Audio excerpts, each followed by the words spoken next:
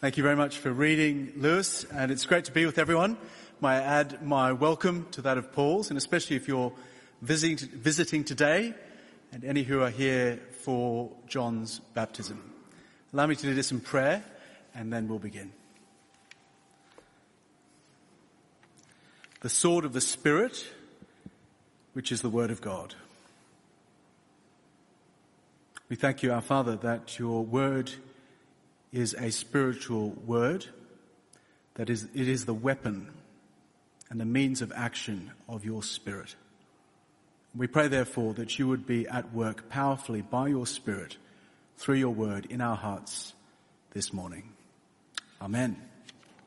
Please keep open your Bibles at the passage that Lewis read. We'll be referring to it in detail. It was one of the most memorable nights of my life. They were the words of the late Queen in 1985 in a BBC interview. She was referring to the wild celebrations that happened on the streets of London on the evening of the 8th of May, 1945. VE Day, Victory in Europe Day. After 5 long years of war, the Nazis finally surrendered to the Allies, and the soldiers could finally lay down their weapons, and they could be dancing in the streets. Princess Elizabeth, at the time 19, and her sister Margaret, aged 14, were given permission by the King to go out into the streets with the ordinary people incognito to celebrate. VE Day, 8th of May, 1945. But the reality is that the war was actually won almost a year before, on D-Day, the 6th of June, 1944. That was the moment, as you know, when the Allies landed on the beaches of Normandy. That was the decisive moment when the war was sealed and Hitler was defeated. The war was won on D-Day, but the battle kept on going. There was still fierce fighting as the doomed Nazi war machine continued to oppose. There could be no laying down of weapons and dancing in the streets until a final surrender. This letter that we've been studying these past few months, Ephesians, is a letter about warfare. The war that is going on right now, that each of us are involved in, whether we know it or not. A war that has already been won. D-Day has happened 2,000 years ago on Easter morning. God raised Jesus Christ to life as his Son and his supreme ruler over the universe. That was the decisive moment of victory over sin, death, and the devil. That was the turning point in all of human history. That was D-Day, the day when God defeated Satan and enthroned his Son. Chapter 1, verse 21, far above all rule and authority and power and dominion, not only in this age, but also in the age to come. And of course, as we've been learning, his victory is not one that he enjoys alone. That was the magnificent truth of chapter 2, that all over the world and down the ages, the news of Jesus' victory has been going out. And that news, that gospel, that word of truth has been capturing people from the kingdom of Satan into the kingdom of Christ. His word has been entering into people's hearts and giving life where there was once death, giving us life if we're Christians this morning, who together wait for VE Day, Christ's return, when our weapons can finally be laid down and the dancing begin. That is God's plan that has been mapped out for us so wonderfully in Ephesians, the secret which through this gospel has finally been unveiled to us and to any who will hear. And where we are today in this cosmic history is that brief time between D-Day and VE Day. The news of the risen Jesus is going out and gathering more and more into his family, but at the same time, like a fatally wounded dragon, the devil is trying to do as much damage as he possibly can to the people of this world and especially to the people of Christ. And that is what these verses are about, these final verses of this magnificent letter. They are a rousing call to arms. We've been told all that we need to know in the previous chapters, And now God's voice comes out to us to call each of us individually and together as a church to stand and fight. And his command to us this morning is precisely that. Stand up and fight. Because, point one, the battle is on. Look with me, please, to verse 10. Finally, be strong in the Lord and in the strength of his might. Put on the full armour of God, that you may be able to stand against the schemes of the devil.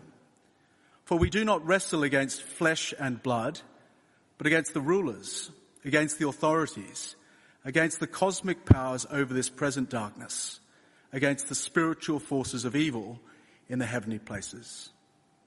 God says to us this morning, stand up and fight, because the battle is on.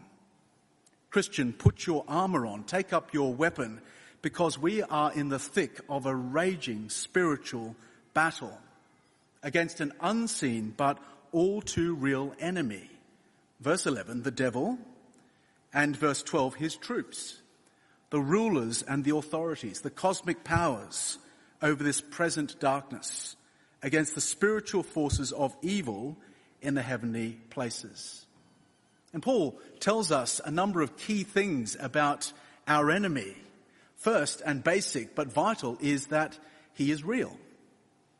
During the pivotal scene in the 1995 film, The Usual Suspects, feels like a long time ago now, Roger Kint, played by Kevin Spacey, says this, I wonder if you remember.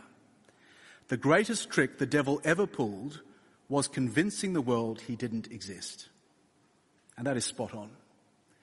The result of atheistic materialism which prevails in our society today isn't just that people don't believe in God, it is also that they do not believe in the presence of the devil.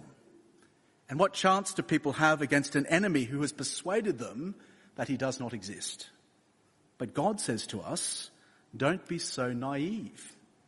Don't be deceived by the lie. He is real. He is real and he is dangerous.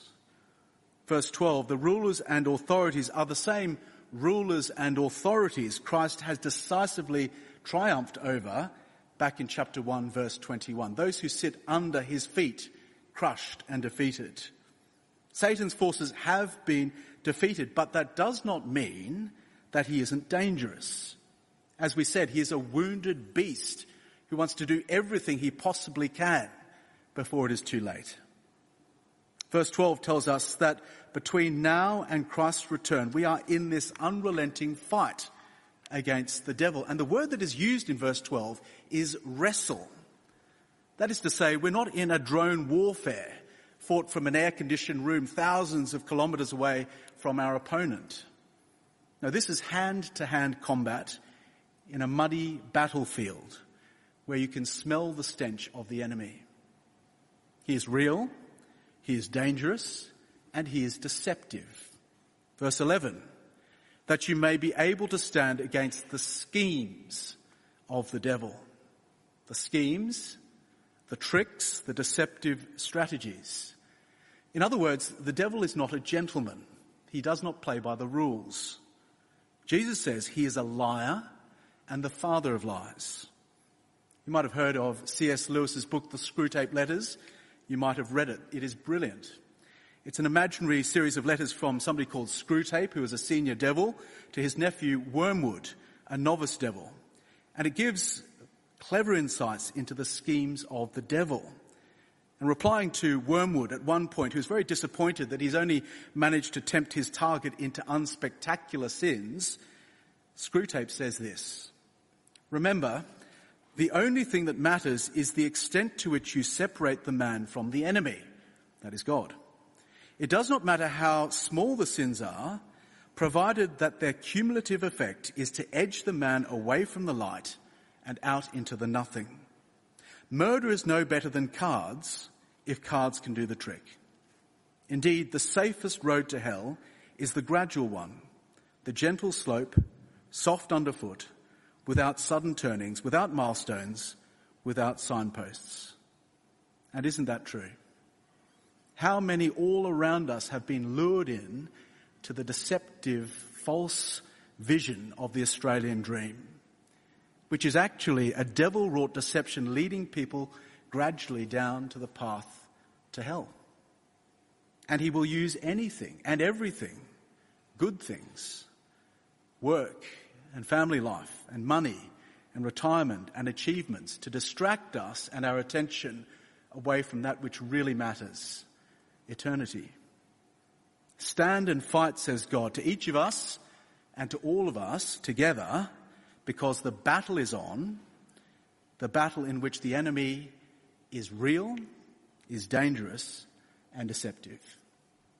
I imagine most of us are sitting there and nodding our heads in agreement, but honestly thinking, well, it is very, very hard. In fact, if I'm honest, too hard. The enemy is too strong and I'm too weak, and there is no way that I can stand. And of course you would be right. The enemy is too strong and you are too weak, and there is no way that you can stand on your own. But God's message in this passage is that we are not on our own. He is with us. God says stand and fight because, one, the battle is on, but also you can and you will win because the Lord is strong. The battle is on, but the Lord is strong. And the first thing to recognize is that we have been given the Lord's power. Verse 10. Finally, be strong in the Lord and in the strength of His might. I've got a group of friends in the UK, and one of the friends in that group used to get very excited about Tesla about 10 years ago, and he bought shares, and all of his mates kept on mocking him about this company that he was betting his savings on. Of course, who is laughing now? You can't go anywhere, it seems to me, around this area without seeing a Tesla. They are brilliant machines, but they are, of course, useless without power. Christian, you are useless like a Tesla without power. Useless in the battle. We have no resources in ourselves, but there is power that is available, that has been made available to us, that belongs to the Lord. The strength of His might, verse 10, Christ's might. In fact, again, exactly the same words Paul used back in chapter 1, verse 19, when he was speaking about that death-conquering, life-giving power that God used and unleashed to raise Jesus from the dead. How extraordinary that is. What Paul is saying in verse 10 goes way beyond plugging yourself into a power socket. It's the truth that we are in the Lord Jesus. We are His body. And therefore the same spiritual power, the resurrection power that raised Him from the dead, is available to us and at work in us if we will receive it. Be strong in the Lord, which could equally be translated, be strengthened in the Lord. That is, God is not calling us to conjure up strength from inside us. That's hopeless. No, be strengthened with the resurrection power of a Christ to fight in this battle. Stand and fight because the battle is on. And you can because the Lord is strong. You have His power, but also you have been given His armor. And that is what Paul has been repeating over and over again. Look with me to verse 11.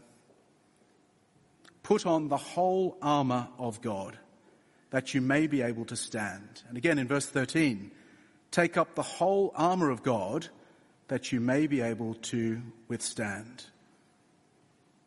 It's a simple but obvious point. The armor is not our armor, it's the armor of God. The divine spiritual resources that belong to Him, but now have been given to us because we are in Christ. And this beautiful, powerful image from verse 14 onwards is the image of a warrior getting dressed for battle, putting on his armor before going out to war. And we had the reading from Isaiah 59 because that is one of the key pieces of background. Isaiah 59, when the Lord God looks out into the world and sees the injustice of the world and looks around to see if anyone will fight for Him and realizes, no, there is no one. So I will go out and defeat the injustice and sin of this world and my enemies. But not just Isaiah 59, Isaiah 11, where there it is the Christ, the Messiah, God's chosen king, who is dressed for battle and will slay the Lord's enemies. And the wonderful thing is that in the Lord Jesus Christ, both of these prophecies have come to life. Jesus, who is the Lord, the warrior, and who is the King, the Messiah, who defeats his enemies. And because we are his body, as we've been learning in Ephesians, we are now part of that battle. We are part of the warfare. We're going to look briefly now at each of those bits of armor, but it's very important we don't lose the main point amidst the imagery. As we've been saying, we do not have resources in and of ourselves. The point is that God has given us the armor, the resources we need, and all of these images really can be summed up in the truth of the gospel that we've been learning about in Ephesians, all that Christ has done for us. And to put on the armor is to know that, to believe that, and to depend on him for that so that we can fight. And so let's launch in. In verse 14, stand therefore, having fastened on the belt of truth. The belt of truth. And the truth has been what Paul has been going on about over and over again in this letter. That is reality. What's been unveiled for us through the gospel. Remember, of course, the devil is the liar, the father of lies. That's how he attacked our first parents. You will not surely die. Lies are his weapon, and his aim is to damage us and eventually to kill us. And that is, of course, what lies do. Lies don't just live in our heads. They change our lives. And lives that are damaged by lies damage our lives because they prevent us from living according to what is real. You imagine your older brother tells you that Tabasco sauce, this is when you're a bit younger, by the way, Tabasco sauce is sugar sauce that makes everything sweet and it tastes amazing, and you receive it and you get out your Weet-Bix and you pour it all on. You believe the lie and the damage is done.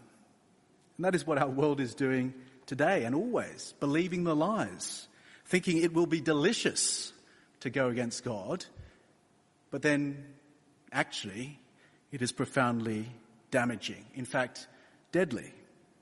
Lies and the sin that follows is to live against reality. The philosopher H.H. Farmer said, when you go against the grain of the universe, you get splinters. And that is what is happening today. And may I say, that is why we are so interested in, may I say, obsessed with the truth as this church. Everything we do in our gatherings here at St. Thomas's has the truth of God's word at the very center. We're about getting the truth into us, speaking the truth to one another in love, reading the truth, memorizing the truth, studying the truth for ourselves so that our lives are soaked in the truth, so that we will live according to reality and not live according to a phantom. The belt of truth. And verse 14, having put on the belt of truth, we put on the breastplate of righteousness. Satan in Hebrew means accuser. Devil in Greek means slanderer. And the key weapon, the key lie of the devil that he attacks us with is that we are not worthy and acceptable to God. He discourages us and seeks to take us out of the battle. But we need to put on the breastplate of righteousness. Righteousness which comes to us through the Lord Jesus and his gospel. The news that our sins have been forgiven because Christ took them and paid for them on the cross. That we've been declared righteous before God. That when he looks upon us, he sees us as Christ. Christ in all of his righteousness. His righteousness as a gift to us, not our own. And therefore, with that, we can combat the lies of the evil one and know that Christ does accept us, God does love us, God looks upon us and is pleased, and we can engage in the battle. The belt of truth, the breastplate of righteousness, and verse 15, as shoes for our feet, having put on the readiness given by the gospel of peace. Again, back in the second half of chapter 2, it was the gospel that brought peace between us and God and between us and each other. And we are to put on that gospel as shoes.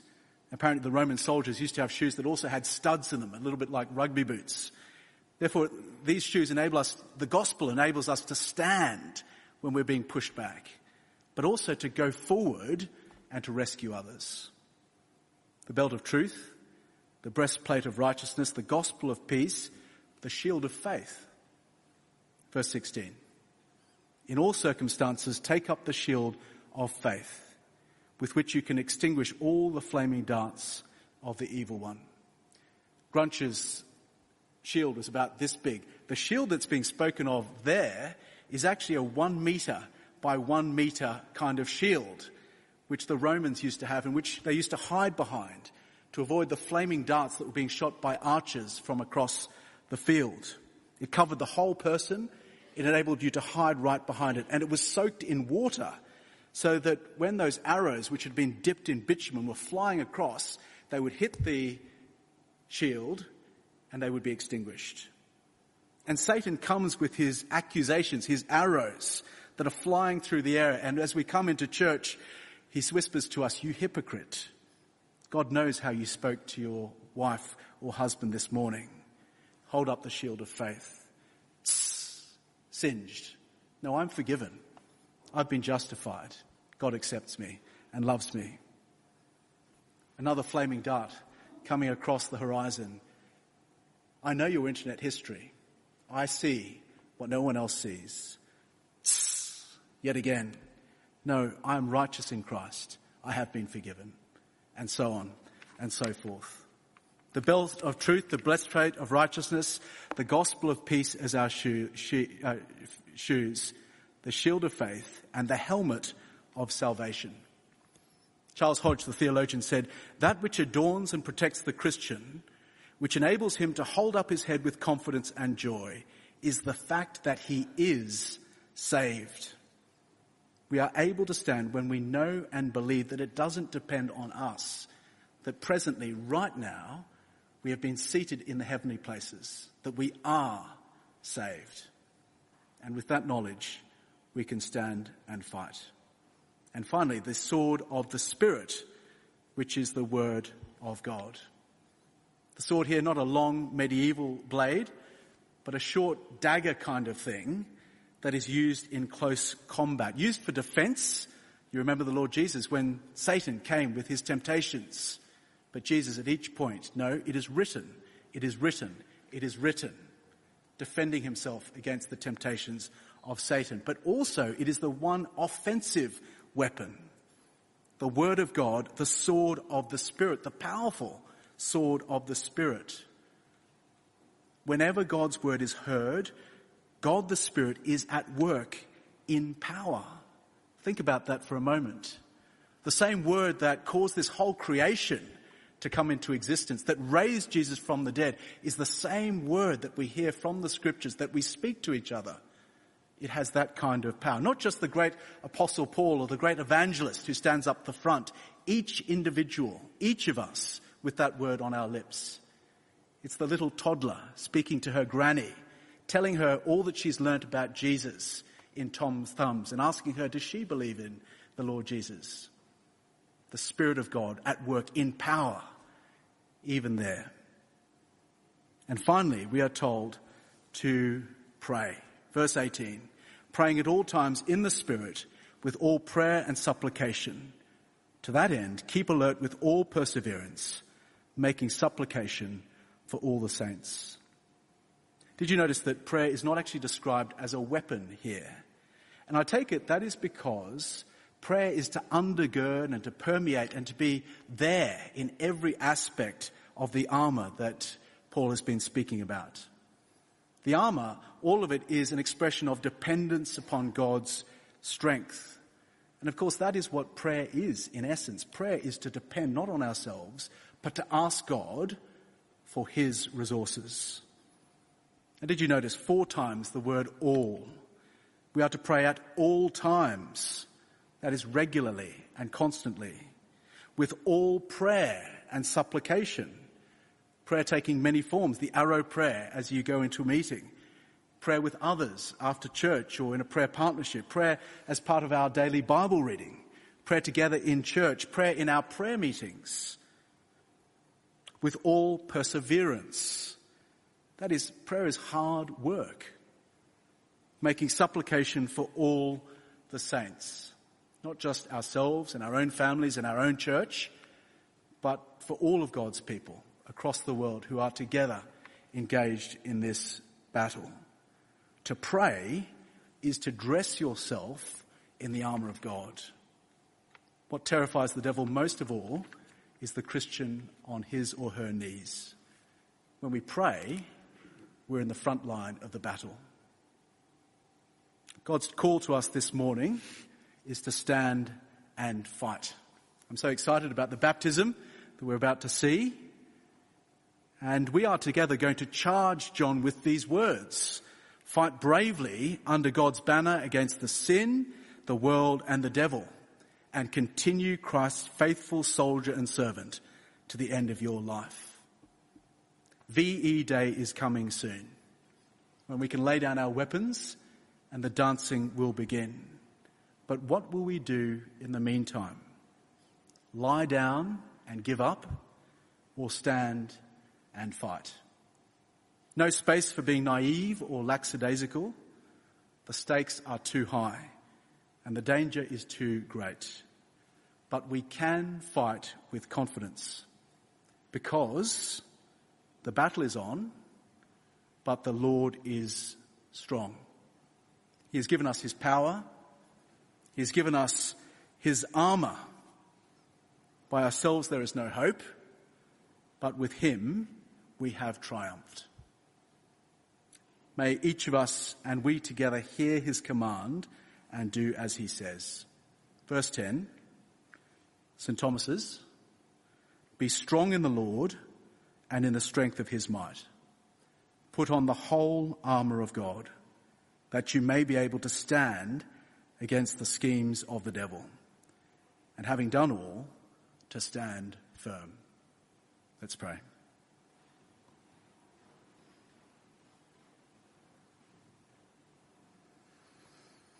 We pray, our Heavenly Father, that we would not be naive, that we would see things as they truly are, that we would know the truth, that we would believe it, and that we would live it.